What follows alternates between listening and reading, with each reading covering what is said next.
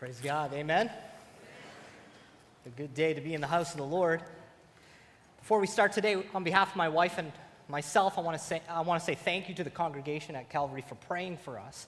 Our family on June 1st, 2013, listed our house in expectations to sell right away and come to Calvary and start ministry. Well, our house didn't sell.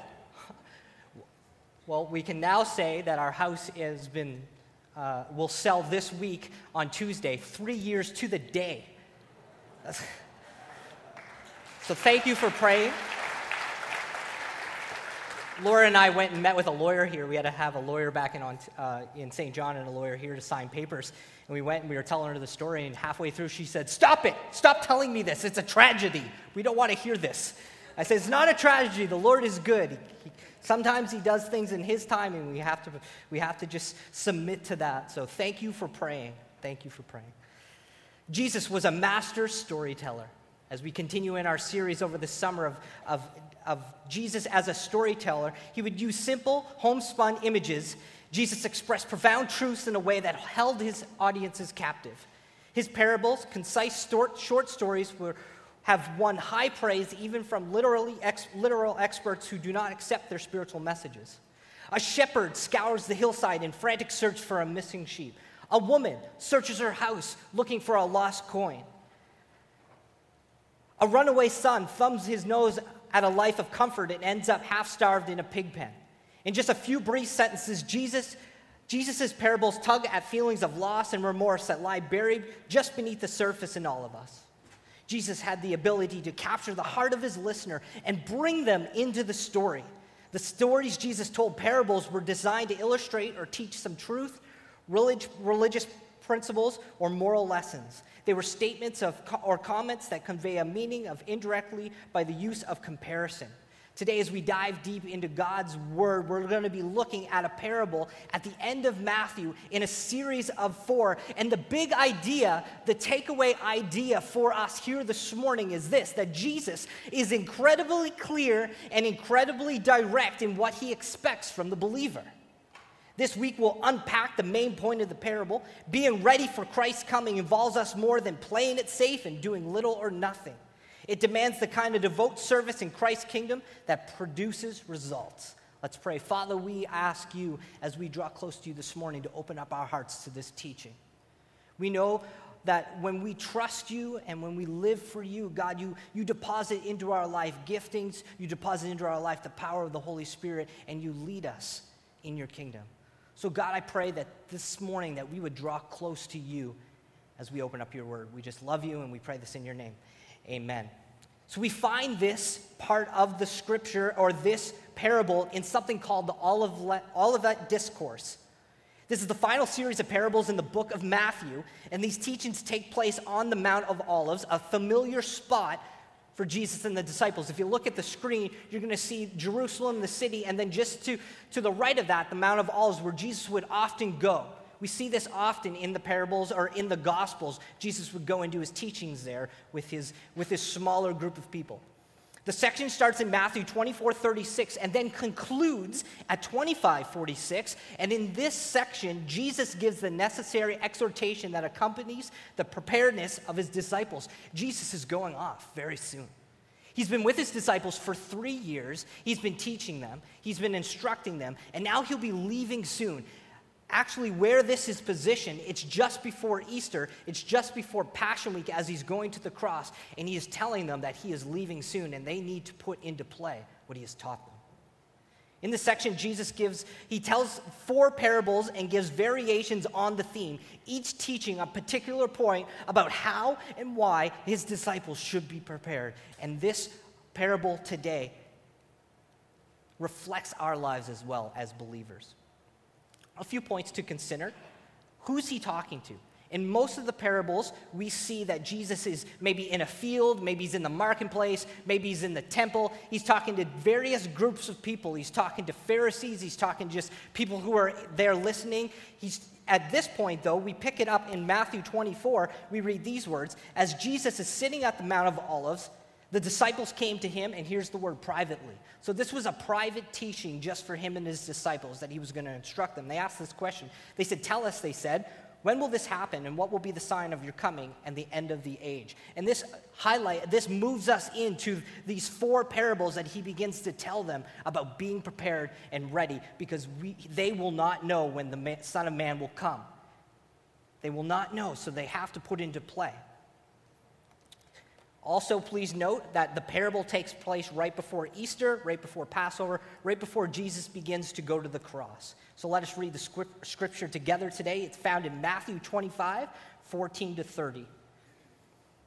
Again, it was like a man going on a journey who called his servants and entrusted his property to them. To one he gave 5 talents of money, to another 2, and to another 1 talent, each according to their ability. Then he went on his journey. The man who received the 5 talents went at once and put his money to work and gained 5 more. So also the one with 2 talents gained 2 more. But the man who received the 1 talent went off, dug a hole in the ground, and hid his master's money. After a long time, the master of those servants returned, and he settled accounts with them. The man who had received the 5 talents brought the other 5. Master, he said, you entrusted me with 5 talents. See, I have gained 5 more. His master replied, well done, good and faithful servant. You have been faithful with a few things, and I will put you in charge of many things. Come and share your master's happiness. The man with the 2 talents also came. Master, he said, you entrusted me with 2 talents. See, I have gained 2 more. His master replied to him, well done, good and faithful servant. You've been faithful with a few things. I will put you in charge of many things. Come and share your master's happiness. Then the man who received the 1 talent came. Master, he said, I knew that you were a hard man, harvesting where you have not sown and gathering where you have not scattered seed. So I was afraid, and I went out and I hid your talent in the ground. See, here is what belongs to you.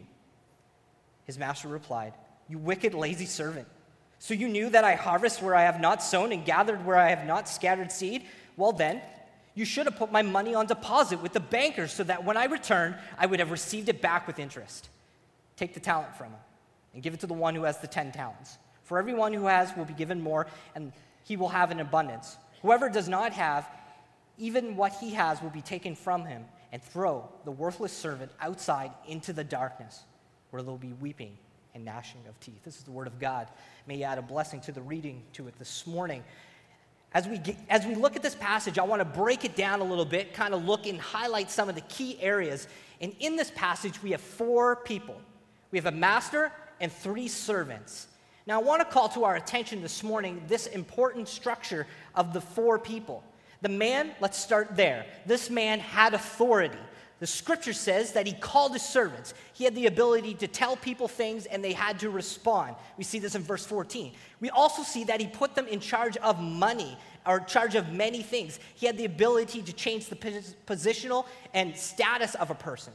He also said, take the talent from him. He had a direct authority to remove things. And he said, throw that worthless servant outside. He had the ability to move people from one position to another.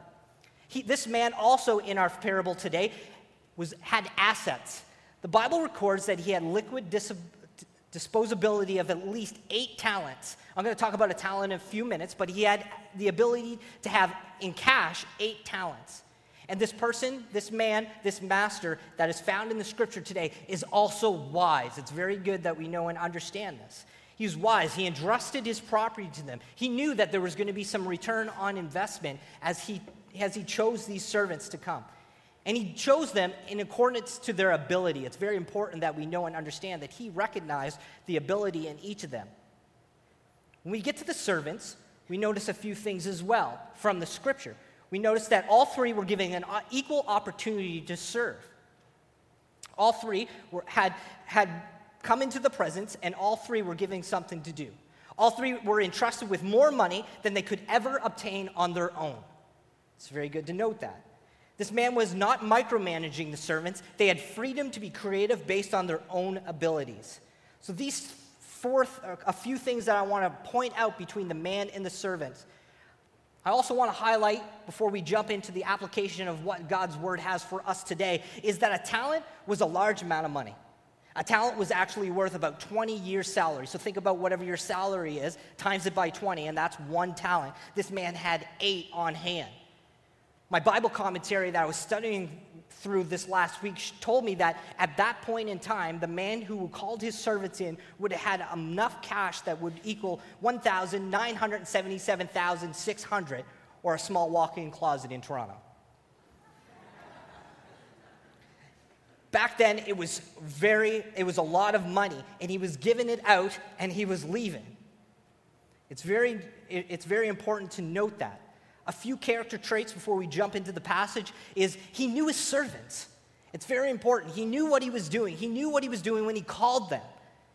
He knew what each could handle. That's how intimate he knew his servants.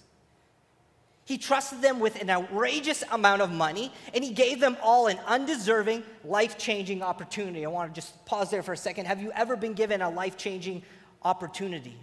If you have, what did you do with that opportunity? Did you waste it away, or did you press in? Did it actually change your life, or did you let it slip by?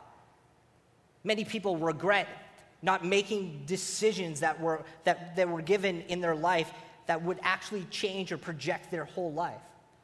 Lots of stories are like that. He awarded based on the servant's obedience and not what was produced. That's counterculture to today. Usually if you do really well, you get a promotion. You do really well, you show what you can do. It's based on how well you achieve. But the man in this one was awarding based on the servant's obedience, not what was produced. He also showed appreciation and gratitude. He celebrated with them. He was appreciative for their hard work. He changed the positional status of all three servants. And we also note from the passage that he was fair and he was just. This was the master. Also, we find this sentence that's in this passage that most people know of the sentence but don't know where to find it. It is, "Well done, good and faithful servant." As a believer in Jesus Christ, we long to hear those words. We long to come to the end of our life and then stand before God and hear him say, "Well done, good and faithful servant. Come on in." So let me just camp there for a second. The identical statement of praise to both servants in verse 21 and 23 indicates that the point of the parable is not about the total amount earned, but in the faithful responsibility in living up to one's potential and giftedness. Let me read that again. The identical statement of praise to both servants, "Well done, good and faithful servant," verse 21 and 23, indicates that the point of the parable is not about the total amount earned for him, but in the faithful responsibility in living up to one's potential and giftedness. We also learn from this passage that the reward of earning bestowed may differ, but both servants received the identical joy in the presence of their master. Very important. The last servant was called wicked and lazy, verse 26, because he didn't even try. He didn't try. The last servant did not get to share in the joy of his master, but was led out of his presence. Take notice that the only person in this parable that lost something was the last servant. The master received his original talent, and the servant lost out because of his attitude. So when we think about this and we think about this parable and we begin to think, how could we apply this to our own lives, we have to think that Jesus is incredibly clear and incredibly direct in what he expects from us as believers. Being ready for Christ's coming involves more than playing it safe or doing little or nothing. It demands the kind of devoted service in Christ's kingdom that produces results. If you believe in Jesus Christ as Lord and Savior, and you accepted him into your life and you're following after him, there are a few things based on this passage that we need to highlight today in our lives. And the first thing that we need to highlight is that Jesus expects fruitfulness. Fruitfulness. There is an expectation for us as believers to not waste the opportunity Christ has given us. God has given each of us gifts and abilities to exercise in the body of Christ. If you look across the congregation today, God has gifted every person in here. He's gifted us in the ability to build up the church, to make a difference in the community, to make a difference in our families based on the truth of what God has outlined in his word and the abilities he's gifted us to do it with. When we think of these ministries, or when we think of these, what we're called to, there are three things that, when it comes to the believer, that we need to know and understand and have in the forefront of our minds as we get up and every day to serve. The first thing we need to know and outline is that we have been created for ministry. We've been created for ministry. Ephesians 2, 1 through 10, I'm going to just camp out in 8 through 10, says, For by grace you've been saved through faith. This is not your own doing. It was a gift of God, not a result of works. So we're not justified by how well we work in the church or in the community or in our jobs, but by faith in Jesus Christ. So not of your own doing. It is a gift of God, not a result of works, so that no one may boast. For we are his workmanship, here it is, created in Christ Jesus for good works, which God prepared beforehand that we should walk in them. So God before time knew us, created us for ministry, to serve him, created us in his likeness so that we would use our gifts together in the body of Christ to build it up. We have been created for ministry. That's the first thing. The second thing we need to know and understand, that we've been saved for ministry, saved for ministry. 2 Timothy 1:9, the Apostle Paul is pouring into young Timothy, a young aspiring pastor that is coming up who will do many great things for the church. He says this in 2 Timothy 1:9, therefore, do not be ashamed of the testimony about our Lord, nor of me, his prisoner, but share in suffering for the gospel by the power of God, who, here it is, saved us. He saved us and he called us to a holy calling, not because of our works. There it is again. It's not about works. It's about faith in Christ. But our faith should produce works. But because of our own purpose and grace, which he gave us in Christ Jesus before the age. We were created for ministry. We were saved for ministry. And the third thing is that we were gifted for ministry. Gifted for ministry. 1 Peter 4:10 says, as each have received a gift, use it to serve one another as good stewards of God's varied grace. Whoever speaks as one who speaks oracles of God, whoever serves as one who serves by the strength that God supplies, in order that in everything God may be glorified through Jesus Christ. Amen? To him belong glory and dominion forever and ever. When it comes to our calling inside the body of Christ, we've been created for ministry, we've been saved for ministry, and we have been gifted for ministry. We fit in this parable. We're in it.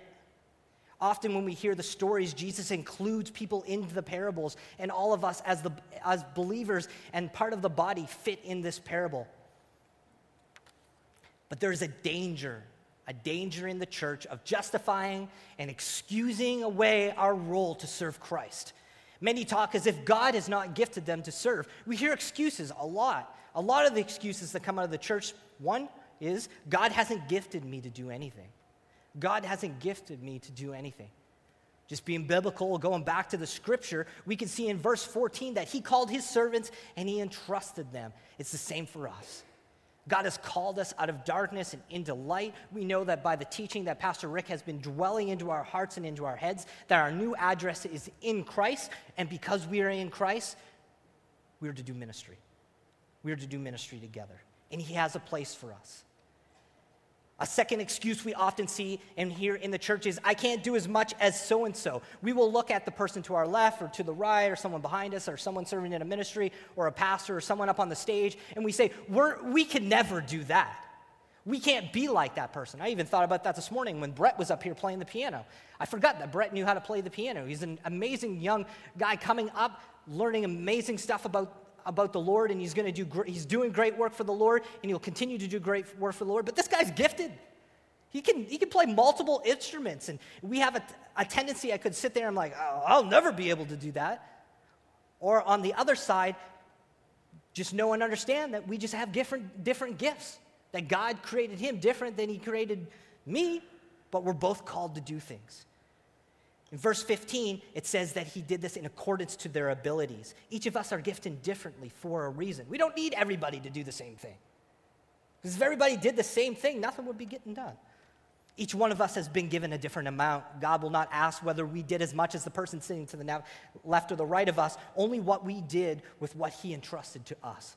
God has portioned us giftings. God has portioned us abilities. God has created us, saved us, and gifted us for ministry. And we will have to give an account for that.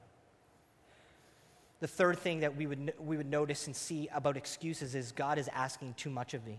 Verse 24 and verse 26 highlights this. Notice that reaping and gathering are the same in both statements, but that the servant wants to put the blame on his assertion that the master is a hard man, when the master correctly places the blame on the fact that the servant was wicked and lazy. A lot of people just give up. They give up. They can see and know that things can be done, but they don't step up to the plate. A lot of busyness. Or you have the excuse, I am serving, but I would have to say, are you serving to your full potential in that area? And this is not a come against the church moment. Our church is amazing. Our church is doing amazing things.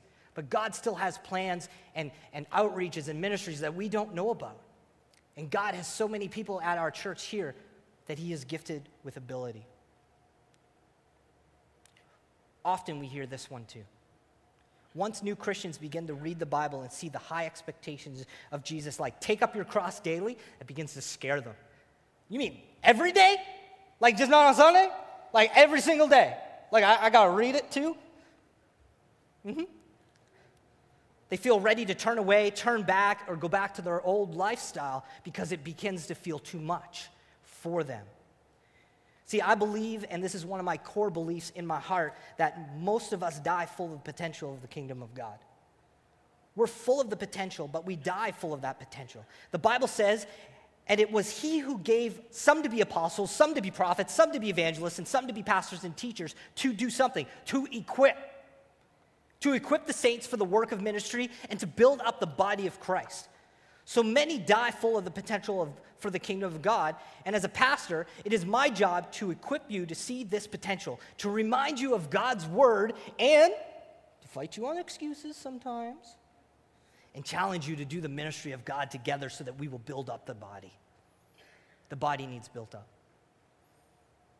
This is not the church's vision. This is Jesus' vision for the church, and we are just obeying him in it.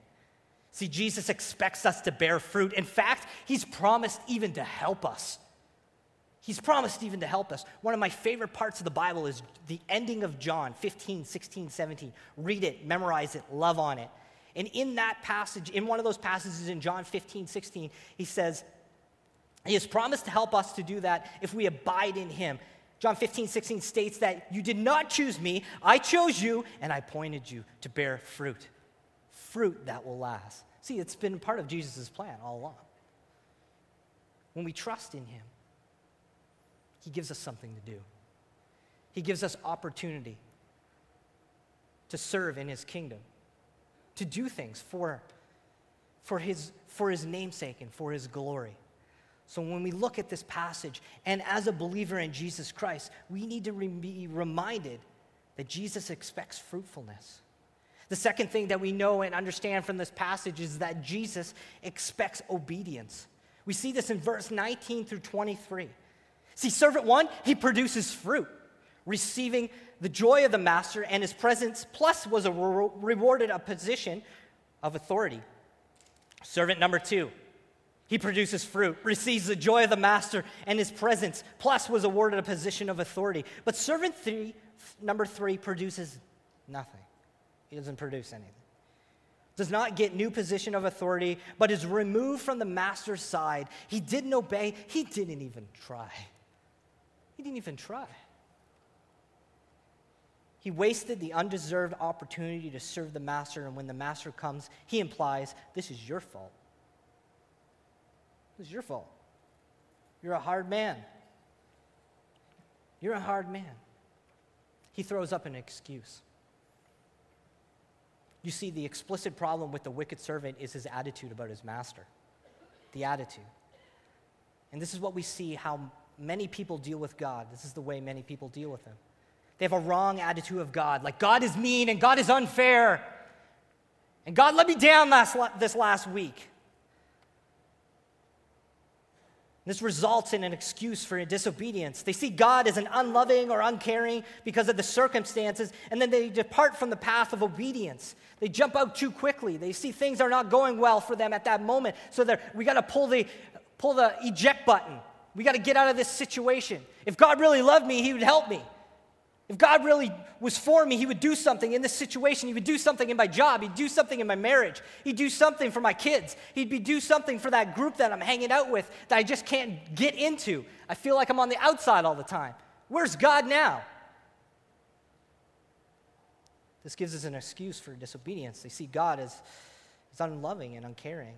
They depart from the path of obedience. I'm just going to do me at this moment. But faithfulness is contingent on an accurate view of God. Inaccurate views of God allow us to rationalize our own irresponsibility and our unfaithfulness. Thus, it is vitally important to have a correct biblical perspective of God's character, his activities, and his goals for us. That's why it's so important for us to get into the Word of God and read it. God is not hidden from us. He's not playing hide and seek. He says, come and have an intimate relationship with me. Spend time with me. Get to know me. I want to get to know you. I know you, actually. I created you. But come and spend time with me. Know what I'm about. Know what I'm for. See, the parable reveals that the wickedness of the servant impelled him to pervert the image of the master, which then provided him with an excuse for his personal irresponsibility. I think about this, and as I was studying last week, I started to notice that the 4 parables put together, Jesus has been with them for 3 years, been teaching them.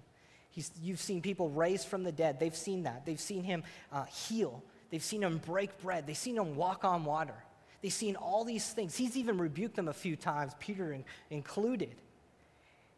He knew his disciples. I'll use the word servant, master servant. He knew them. He drew close to them.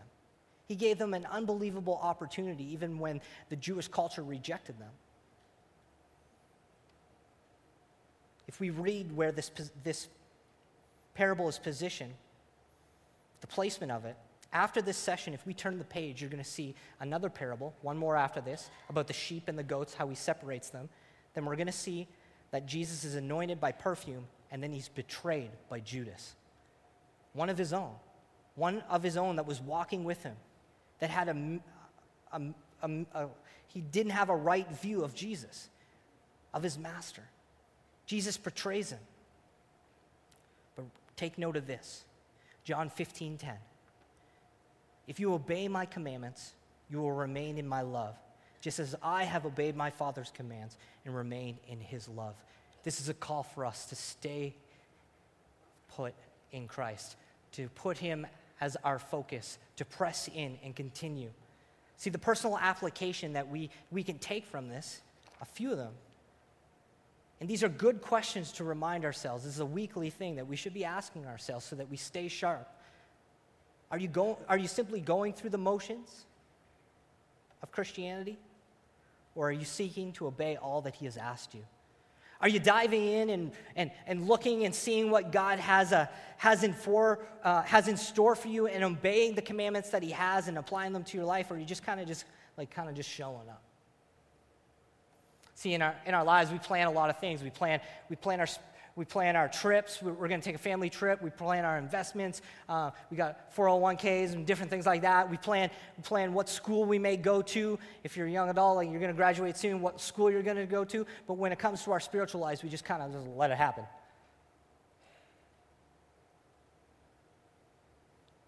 We just let it happen. And we're reactive instead of proactive when it comes to our spiritual walk. Oh, this happened. So what do I do now? Instead of being proactive, being sharp, being ready, knowing that the world hates us, knowing that the world is going to come against us, knowing God's word so that we can counteract what comes our way. Are you seeking? Are you simply going through the motions or seeking to obey all these asked you? Another one is, are you just opening your Bible each morning, or are you hungrily reading God's word? There's a big difference. There's a big difference between going through a devotion just to be done and versus going and searching out his word to apply it to your life. A hunger for God's word. That's a great question to ask yourself. It's a great question to ask everyone. Am I going after God to learn and to see his character and see what he has in store for me? Or am I just kind of just going through this stage at this moment, kind of just getting through? Are you merely coming to service, or are you coming to worship? There's a big difference. I'm guilty of this too. I come in sometimes, morning was hectic, my kids are going all over the place, trying to get everybody in the car, get to the church, meet a couple people, say hi, how you doing, just kind of smile, and you get down and you're getting ready for service, and you're just there.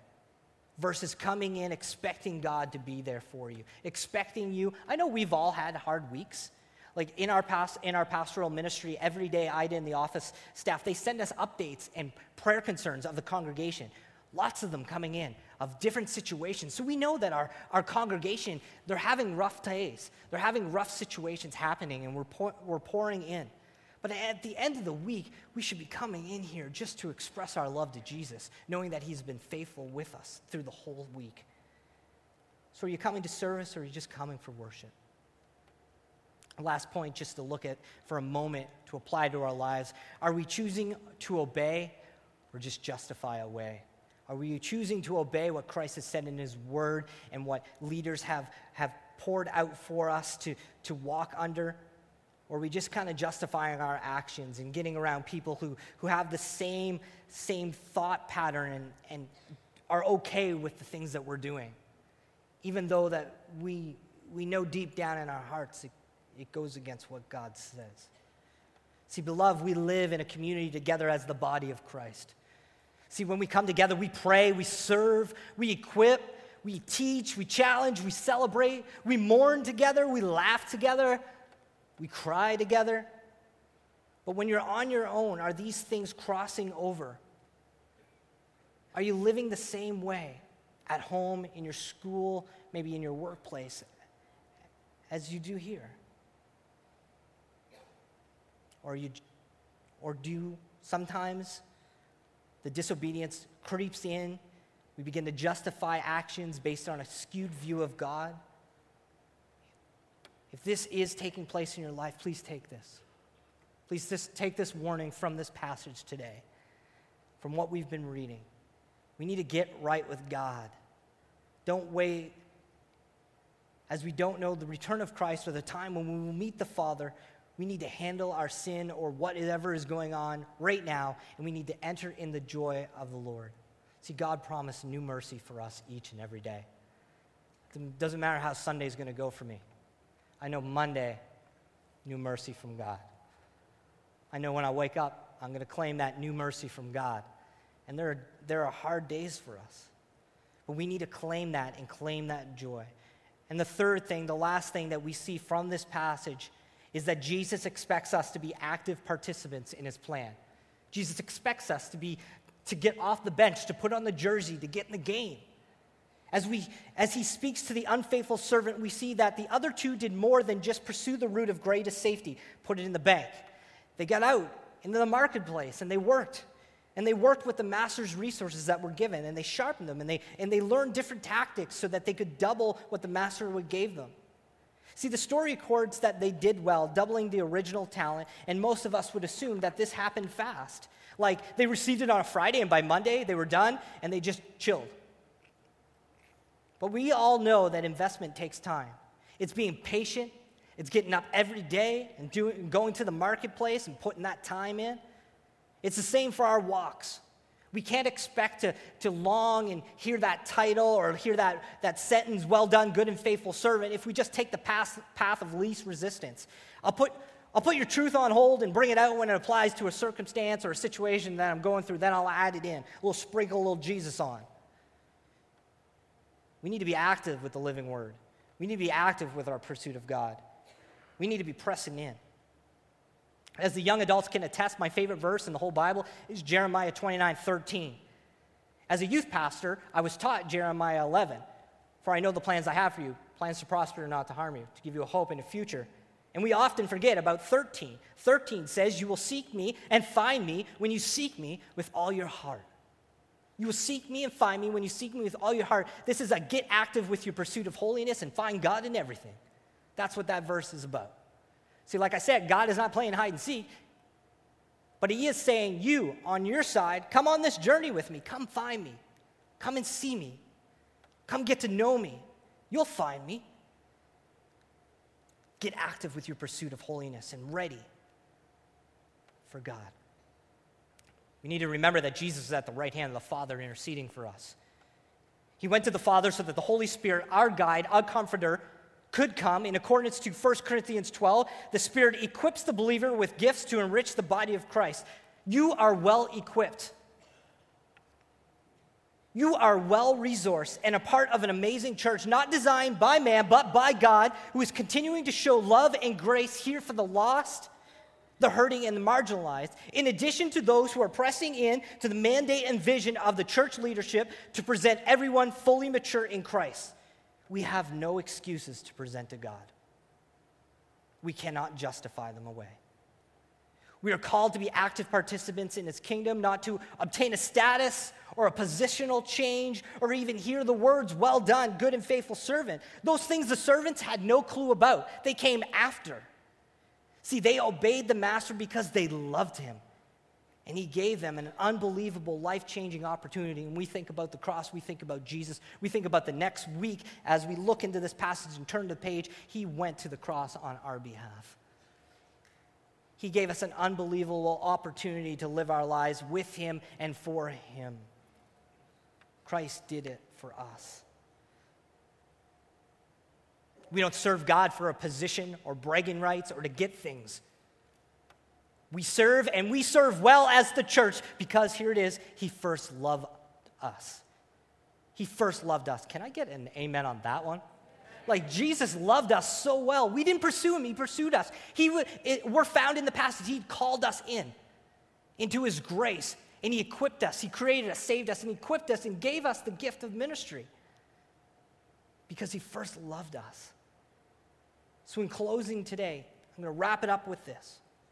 When it comes to the parable of Jesus, most of the time Jesus had to explain to the disciples later on the messages that were inside. But in this parable, this one that we read this morning, the parable of the talents between the master and the servants, Jesus is incredibly clear and incredibly direct in what he expects from us as the believer. Being ready for Christ's coming involves more than playing it safe and doing little or nothing. It demands the kind of devoted service in Christ's kingdom that produces results. We don't know. Your pastoral staff does not know when Jesus is going to return. And we don't know when each of us will be called home. The Word of God says to be absent from the body is to be present with the Lord. That could happen today. We don't know that interaction time where we will face Jesus. But let's live as we are called to bear fruit. We are called to obey Christ, and we are called to be active participants in his plans. Let us live in expectation of heaven. Let us live well in Christ, helping each other here as the body, showing grace and not wasting the gifts that were given. Let's be clear about this. We are in this for Christ. We are in his kingdom. So let us be active participants in our community, in our church, in our families. Because what Jesus did on the cross was no easy task. It's so easy to have that roll off our tongue. Jesus died for my sins. But that was hard. We sing about it. When God turned his face away and poured the wrath of our sin on Jesus, that was no easy task. But he did it so that we could have a real relationship with the Father and know Jesus intimately. So a challenge before we pray. If you don't know God as your personal Savior, please come and speak with your pastors after the service. Just come on down. If God is working on your heart right now and you want prayer, please come and talk to your pastors after the service. We are called to bear fruit. We are called to obey Christ, and we're called to be active participants in his plan. I'm going to pray, and then we're going to worship our God. Amen? Father, we love you, and we just thank you for this day. We thank you for your word. We thank you that we can dive in and look and break it down and see the calling, see what you have done for us, and see what is waiting for us as we're active and as we serve you. God, many of us in this room, all of us in this room, are filled with potential for the kingdom of God, to make your name famous in our households, in our communities, in our church, in our jobs, to bring glory and honor to you. And God, I pray that we would be serving you, that we would be loving you, that we would be jumping off the bench and throwing on the jersey and say, how can I press in? And even if I'm in a ministry, how can I do that ministry to my full potential? Is there more I need to learn? Is there more I need to do? Is there more I need to give for that ministry? God, we just thank you for this opportunity, this life-changing opportunity to serve you. We pray for a harvest out of this in our lives and in our church. For your name's sake and for your glory, I pray.